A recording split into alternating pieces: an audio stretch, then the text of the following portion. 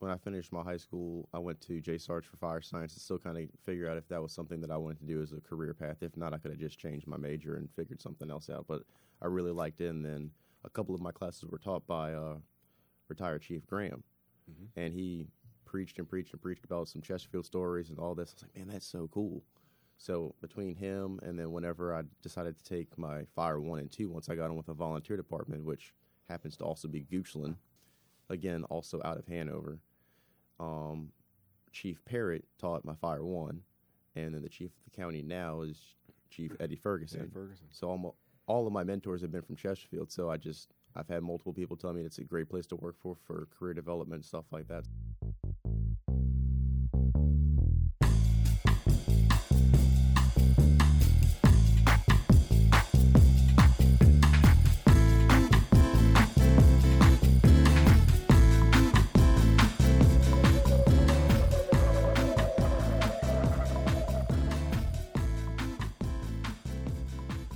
Welcome to the Firehouse Logbook Podcast. I'm your host, Robbie Dawson, and this is episode 18 of the podcast, but it's really a second part of a three-part series I was working on, getting to talk to three new members of the fire service, three recently graduated firefighters from Chesterfield's recruit schools.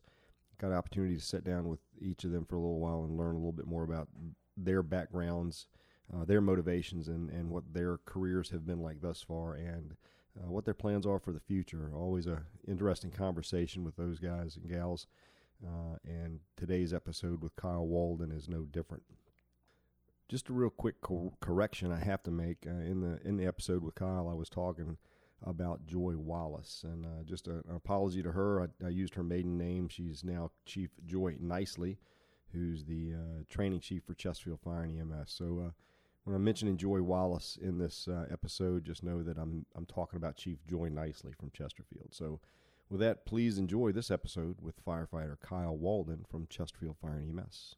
We'll just get started. And Kyle, how did you've got a bit of a family history in public safety service, is that right? Your dad being in law enforcement? Yes, sir. My dad was a state trooper for roughly 34 years. He did, I think, half of his time on the road as a state trooper, and then at some point switched over to EPU, which is Executive Protection. Oh, so you get to hang out with the governor. Yeah, he did maybe 4 or 5 governors worth for their terms, and then after that finally retired, and then he went back to work for the state as a background investigator. So he's done that most of his life. So as I became more and more interested in trying to figure out what I wanted to do, I wanted to follow his footsteps at first, and he wanted to he actually had thought about being a fireman at first as well. So he was more interested in it about it, so we started checking out firehouses and stuff like that and talked more about it, and here I am. Wow. Well, did your dad spend all of his time around Richmond? Obviously, with the EPU, he had to be around Richmond. But yeah, when he switched to that side, yeah, most of it. I mean, they did a bunch of trips to Japan and everywhere else, wherever the governor was supposed to go for whatever business he did. He was right there. His crew would be the one to go kind of case the place or check out everything and make sure everything was good to go for his visit. Yeah. What about his road time? Was he all around Richmond, or was he in other areas of the state? Oh, all over. Yeah. Well, kudos to your dad, and thanks to him for his service. Yes, I got to work with a couple of state troopers over my time, with some time on med flight, and obviously worked with a few of them in the field. Always top-notch people to work with, and appreciated what they did. But so he didn't really drive you to the law enforcement side of the shop. He kind of let you go to the evil dark fireman side. Yeah, of course. I said I wanted to do that job at one point, and then as I got older and figuring out more and more what their job was going to entail, he did not really want me to do that. He thought maybe I could do something better because the way it was kind of changing and how PD is kind of working now. He thought that I would have more fun with fire instead of the way he went through things. Plus, he'd always enjoyed fire, so he had more of an interest to kind of live it through me instead. So, there you go. Did he get to pin your badge on you when you graduated recruit school? Actually, I gave my mom that pleasure. There you go. Yeah. When you get promoted, your dad will get that one. Oh yeah. There you go. All right. So, did you grow up around Richmond, or where were your high school years spent? I went to high school over in Atlee, so I've been in Hanover my whole life, and I'm still there. So you're still living in Hanover? Yes, sir. So why did you go with Chesterfield versus going to maybe Hanover or some of the other departments? So when I went through when I finished my high school, I went to J. Sarge for fire science to still kind of figure out if that was something that I wanted to do as a career path. If not, I could have just changed my major and figured something else out. But I really liked it, and then a couple of my classes were taught by retired Chief Graham, and he preached and preached and preached about some Chesterfield stories and all this. I was like, man, that's so cool. So between him and then whenever I decided to take my Fire 1 and 2, once I got on with a volunteer department, which happens to also be Goochland, again, also out of Hanover, Chief Parrott taught my Fire 1, and then the chief of the county now is Chief Eddie Ferguson. So all of my mentors have been from Chesterfield, so I've had multiple people tell me it's a great place to work for career development and stuff like that, so that's what drove me there. I put in an application, and I knew I was going to put in for multiple places like they all said, and just Chesterfield was the first one they hired. Cool. So tell me a little bit about how you got involved. What went on in Goochland? You were a volunteer there. How long did you serve as a volunteer in one of the stations up there? I was a volunteer for, I'd say, 2, maybe 3 years before I got picked up by Chesterfield, and I'm still out there now. Still volunteering? Yeah. Whenever I can get a chance to go out there, I go up there with the guys and kind of just give back a little bit and train with them and just hang out with them a little bit. Oh, there you go. So when did you get hired by Chesterfield? The first time I got hired was the day of my recruit school was July 15th of 2019. 2019. Yes, sir. And you said the first time, and when Joy Wallace and I kind of had a conversation about it, I was asking her for some of the young guns, some of the new folks in the department, maybe some interesting stories and interesting people to talk to. She relayed kind of the thing that impressed her about you was your attitude and ethic, because you wound up with 2 attempts at this recruit school thing. You want to tell me about that story? Yeah, so I came into the field only having my fire cert, so I had Fire 1, 2, hazmat, all that stuff. That was a walk in the park for me pretty much. I'm very hands-on, all that stuff. And then when it came to EMS, I liked the thought of it as well, but I just did more hands-on. I just don't do well with test taking. So when it came to getting my EMT experience, the EMT class that we took throughout Chesterfield versus the NREMT test was just so different that I wasn't really prepared for it and how to answer those questions appropriately. So I knew the material, I just didn't know how to answer those questions and how that test is so different than just a multiple choice test that you have in class. But let's see, it started from July 15th, and I think that they ended up graduating around December 20th. And when it got closer and closer, I had 3 attempts to take the test. And I think each time I would meet with the instructor and we would kind of go over some stuff like that. And we were just grasping the knowledge fine, but we were still using a multiple choice type test. And I thought we were doing fine. And then after that, I took the test the last time and we were kind of out of options. So me and I think 2 other people we had with us also didn't have any success with the test, and they took it the same amount of times. And they, I think close to our day that we were supposed to figure out, because we were split into 2 groups. So we had pre-fire certs and non-pre-fire certs. So my group was able to go to the field and start their experience time and ride. And then once the rest of the class finished up, they would graduate. We'd all graduate together. Well, it got time for my group to move on to the station. And I had the meeting with Chief and a couple other the guys with me, so this has never kind of happened, but we like the motivation you guys have. Y'all seem like you really want to be here. Y'all are seriously trying. We see what y'all are doing in recruit school, at home, just the dedication from everybody else that y'all want to be here. So, this is kind of what we've come up with, and this, hasn't happened in Chesterfield County history, so we're going to go ahead and do it this option, and Chief Center's okay with this. And I was like, okay, because it was clear from day one that you get 1 shot, and then that's it. That's the standard, yeah. Yeah, so you got 3 attempts to take that, and then, if you didn't make it, I was assuming I was going to have to find another job somewhere else or reapply when the hiring process came back, and I could, grasp the material. But the option came to me that was, if I got my EMT within 6 months of the day that I was resigned, because I was able to either quit/be fired or resign and therefore take the test and come back. So I took the option, obviously, to take the EMT and try it again. And sure enough, within 2 months of studying and the time period that you need for the NREMT to retake the test, I passed at that time. Mm-hmm. I knew I wanted that job. I wanted to be back at the firehouse and graduate with my people and do everything else that I was already doing. I had that much motivation still left to do it. So I called Chief Hawkins Captain Hawkins one day, and he said, "All right, I'll let everybody know, and I'll give you a call when we know something." And now you're back at it. Oh, back at it, full speed. Well, I'll share with you this quote for you and the listeners that Chief Wallace wrote. He said, quote, "The day I told him we were separating him from his employment with CFEMS, I reached out to shake his hand and said, 'I hope to see you again,'" end quote. And she said, "He looked me straight in the eyes, gripped my hand, and said, 'Chief, you will see me again.'" And that was the quote she wrote in a note to me and said, this is the interesting story, is this guy never gave up, was dedicated, knew what he had to do, and achieved that goal. And it's not quite the Terminator's "I'll be back," yeah, but it certainly made an impression on her, and I'm certain made an impression on the department. And glad to see you're back with your recruit school. Or did you graduate with the same recruit you went through with, or with the next group? I did not. I actually had my own little space because they were in between recruit schools, either hiring some new ones, the current recruit school that was, I think, a pre-cert class at the time, and my guys had already graduated December 20th, so I wasn't going to actually walk with them. I was actually present for that graduation and shook everybody's hand because I wanted to be there for them. Oh, nice. I spent the time with them. We did the push-ups, we did planks and everything else. I'm going to be there. There you go.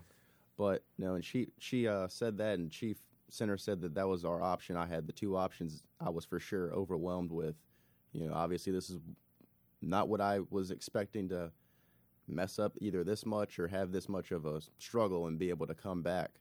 So that was the option, and said, I'm going to get it done. And you did, sure enough. So you came back, finished up recruit school. What year about what time frame did you finish up, and were you really cut loose to go into the station full time? My start date was around February 22nd, I believe, of 2020. So been on the job full time officially just over a year now. Yes, sir. I actually just finished my development test on June 8th. So finally, all the basic level tests have been done. Off probation and everything? Yes, sir. Outstanding. Came out of recruit school and went where? Which station? Station 18, which is Rivers Bend Firehouse. Yes, sir. Yeah. What's life like down there these days, and living in Rivers Bend, or living at the Rivers Bend Fire Station? I know I was in the department when that station got built, and the camaraderie between 18 and number 6 and the volunteers there. What's life like at 18 these days? Right now, the life is we've got this new fireboat that's in service, and we're getting some guys cut loose and training on that, which I thought was pretty cool because one of my friends that I went through recruit school is there on B shift, and he's, "Man, we got a fireboat. We're doing all this. We got a new engine," but just kept talking about the fireboat. I said, "Well, okay, let's. I mean, that's where I'm coming, so we'll see what that's about when it gets here." But between 18 and 6, and the guys mark up usually around Monday nights for their annual meetings. The volunteer crews, yeah. Yes, sir. And they'll either staff the engine or the FRV or something like that. So I see them on a good handful of EMS calls here and there, and then some interdepartment training whenever we can. Cool. What's the call load like? I mean, there's still an ambulance at 18, right? Yes, sir. We have an engine, and the medic, and the boat now. And the boat. Yes, sir. But the call, it comes in waves. There's one day that it always seems to be that I'm on the medic when the calls like to flow in. I think the last day I ran, it was like a decent 7 calls just back to back to back of transports, and everybody wants to go to Chippenham or somewhere else that they don't need to go for that type of issue. But I'm like, all right, I'll take the call. You can't talk them into going to Hopewell, which is probably an hour closer. No, I was like, I follow my protocols and everything else. This is where I think you should go. But they're like, I don't want to go there. I tell them, either one of my partners, I'll take this one. There you go. It's BLS. We'll go with it. There you go. Any real big incidents down that way that have happened in the 18 months or so since you've been on the job, or any of your time in Goochland? What type of calls that might strike your mind as kind of being the real memorable ones from either a learning perspective or something you were able to accomplish pretty well? I believe the one that first comes to mind, because I've had a lot of MVAs, a lot of overturns, more than I have actual fires yet so far. I know I was still in the process of driver training. I wasn't a cleared MPO yet. We were doing some district training. We were out near Pointer Rocks. I'm sure you know where that is. We were out there just doing some district training, and a call came out for MVA off of 295. And as we're sprinting back to the engine, I keep hearing the comments come over that the car flipped off of 295 and has landed on the roof on Route 10. So I'm thinking, nah, maybe they came off the ramp and just rolled it over. And sure enough, we get there, and my boss at the time was Lieutenant Hurley. So he gets on the radio, tells everybody what we have, dispatches, the full assignment to it. And I'm talking to one of the bystanders. He actually came through the bridge between both overpasses for 295 and landed on the roof. So between, I guess, northbound and southbound 295, he came between the two? Yes, sir. You can't make this stuff up, man. No. The Hollywood producers are going, let's do this. This would never happen. Well, yeah, it happens. Yeah, no, that one actually happened, and the comments we had were PD says it's, no pulse, no activity, none of that stuff. So we're thinking, okay, we're just going to get there, do our thing, clean up, kind of flip the car over and have to do what we have to do. When we get there, we get a Zoll over there, put a 4-liter on, and my partner Mike looks at it and he goes, hey, man, we got a rhythm here. we got something. We got viable patient. Look at that. Yeah, so we start TRT gets on one side and me and my partner on the other side, and we got a webbing around him and we pulled him out. And we were able to get him in the back, and they started CPR and everything else they could. The patient ended up dying due to the rest of the internal injuries and everything else that happened. But we still had something when we got there. Amazing what the body can go through in some cases and still be viable, at least to that degree. Definitely. So what's the rest of your career planning like? You mentioned you've got a part-time business like most firefighters who've got plenty of time off. Doing some side business work with excavation. Yes, sir. What's your fire service career look like? Are you wanting to get promoted, go to paramedic, be the fire chief one day? Which one is it? Paramedic's definitely in my back pocket now. I just want to make sure I still kind of have my grounds on the EMS stuff and make sure I'm a really good BLS provider for my ALS provider. And then make sure once I'm comfortable enough with that, then I'll probably take the test and see where that goes. But right now, I'm just trying to make sure I'm the best at helping everybody else out. Then I can make the transition. I want to make sure I'm ready for that. And then I'd like to be at least a lieutenant one day. There you go. One of the we were talking earlier about there's a lot of people who listen to this podcast who are kind of in my generation. There's either the soon-to-be retired or recently retired and beyond. And even in my career, it was always this next generation. Yeah, they don't appreciate this, or they're this or they're that. And my experience in talking to you and the other kind of, we'll call them rookies for lack of a better term, first couple of years on the job, I was clearly mistaken in what my impressions were back in the day. Mm-hmm. Certainly, everybody's dedicated. Nobody can match the dedication that you showed with the EMT test and kind of the "I'll be back" mentality. Yes, sir. As a new firefighter, a couple of years on the job, what would you share with some of us old guys and gals that have been on the job for many years that we may not know about your generation coming onto the job? Well, the thing I can see from the most part is everybody that I've been through recruit school with, or whether they've been a couple recruit schools ahead of me, or maybe some that are in the field now to get their stuff done.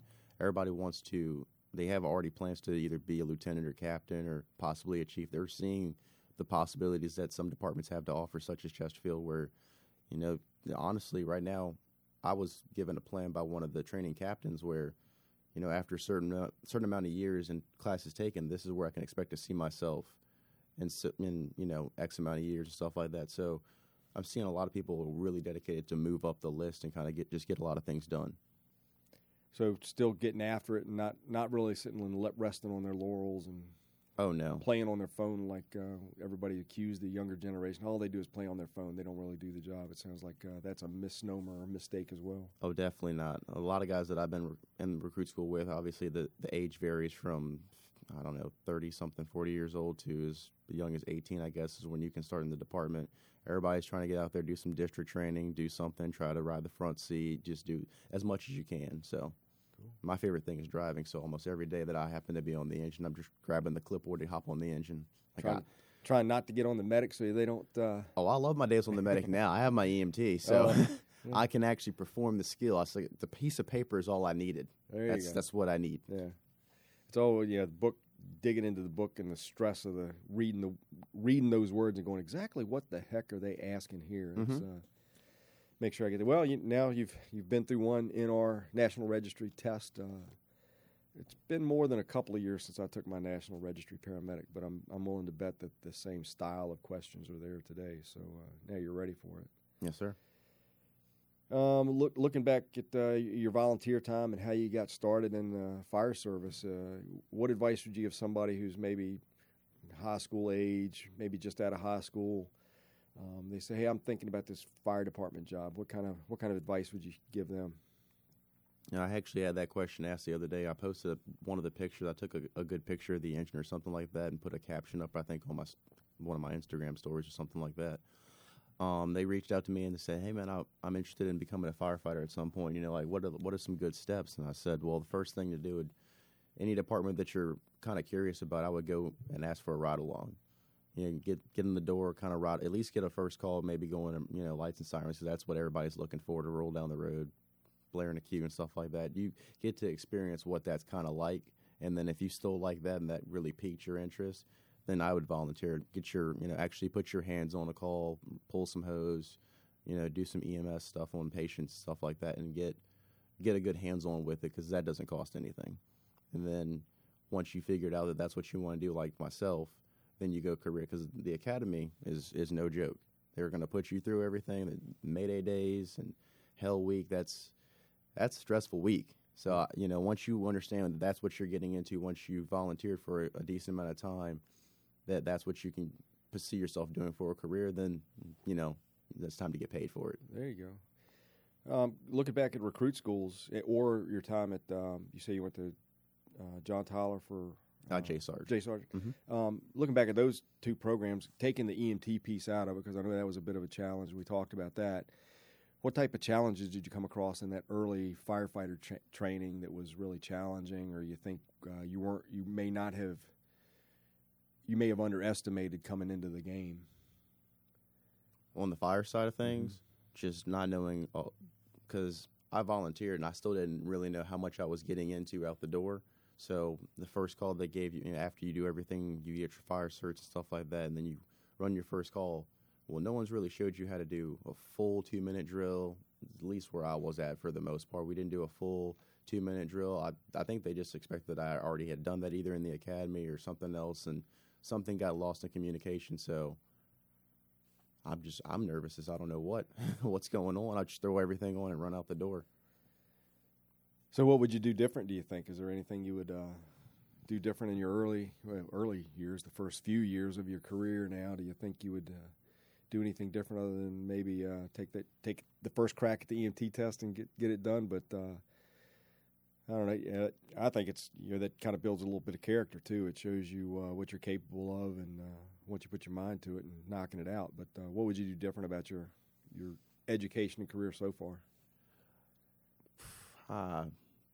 Honestly, probably nothing. I've not had a good first test take attempt, pretty much. So most of my tests I have failed the first go around, which kind of sets me up for taking it the next time. Just because I probably need an accommodation for most of my tests, anyways, where I'm in a room by myself, I can read the questions out loud and fully think about them and stuff like that, or I just don't know what they're really asking. But I think that for me, failing it the first time just kind of builds that morale for me, knowing that at this point nothing's okay. It's I didn't fail. I didn't pass it this time.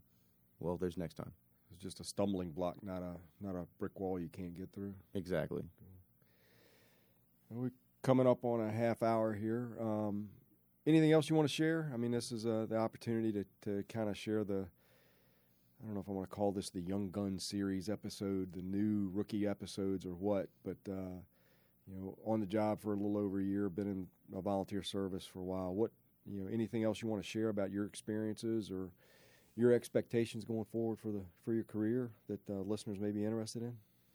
No, I just know that I've already had 2 different lieutenants that I worked for, and both of them on my evaluations throughout the time have always told me that they really appreciate my enthusiasm and my motivation every time I come to work. I'm always wanting to do something. We're doing CPR training, we're doing stuff on the boat, or we're out doing district training. All of it's, I've always usually come up with it, asking what we're going to do today and stuff like that. They like that people fresh in the fire department aren't just trying to sit there and just, check a box, do this, do that, show up, get a check or whatever. I'm actually there because I want to learn. I was here. I got my job back. I want to make sure I do the job correctly. So I think that's something important to kind of put out there, is that whoever's coming in my spot next, pretty much, think about it and always try to do more. It's awesome words. Kyle Walden, firefighter from Chesterfield EMS, Chesterfield Fire and EMS. I appreciate you coming by. Thanks for your time. Good luck in your career. Yes, sir. Thank you. And hope you and your dad don't get any fire police battles back home. I know there's always a lot of joking back and forth with firefighters and police officers, but it sounds like your dad kind of encouraged you to go that path, and good for him. And thank you again. Thanks to him for his service and time with the state police and to protecting our governors over the years. Yes, sir. I mean, if he could switch spots with me now, I'm sure he would. No, well, you don't want to switch spots with him because he's already retired. Oh no, I'm already loving what I'm doing. But yeah, bring him along, ride him on the engine one day. Exactly. See how he likes it. Yeah, there you go. All right, Kyle. Thanks a lot. I appreciate you coming by, and good luck. Yes, sir. Thank you for having me. Thanks again for listening to the Firehouse Logbook Podcast, and thanks to Kyle Walden for spending some time with me today and talking about some of his stories and his history. We'd also like to hear from the listeners. If you'd like to drop me a line, I can be reached via email at firehouselogbook@gmail.com, or you can follow along with what's going on with the podcast on at FD Logbook on Twitter, or on Instagram. It's at FD Logbook Podcast, or probably the best way to follow along with what's going on is follow on Facebook, and you can search FD Logbook or Firehouse Logbook Podcast, and the Firehouse Logbook Podcast page should come up. Make sure you follow that, and you can even put some faces with some of the voices you've been hearing on this and other episodes.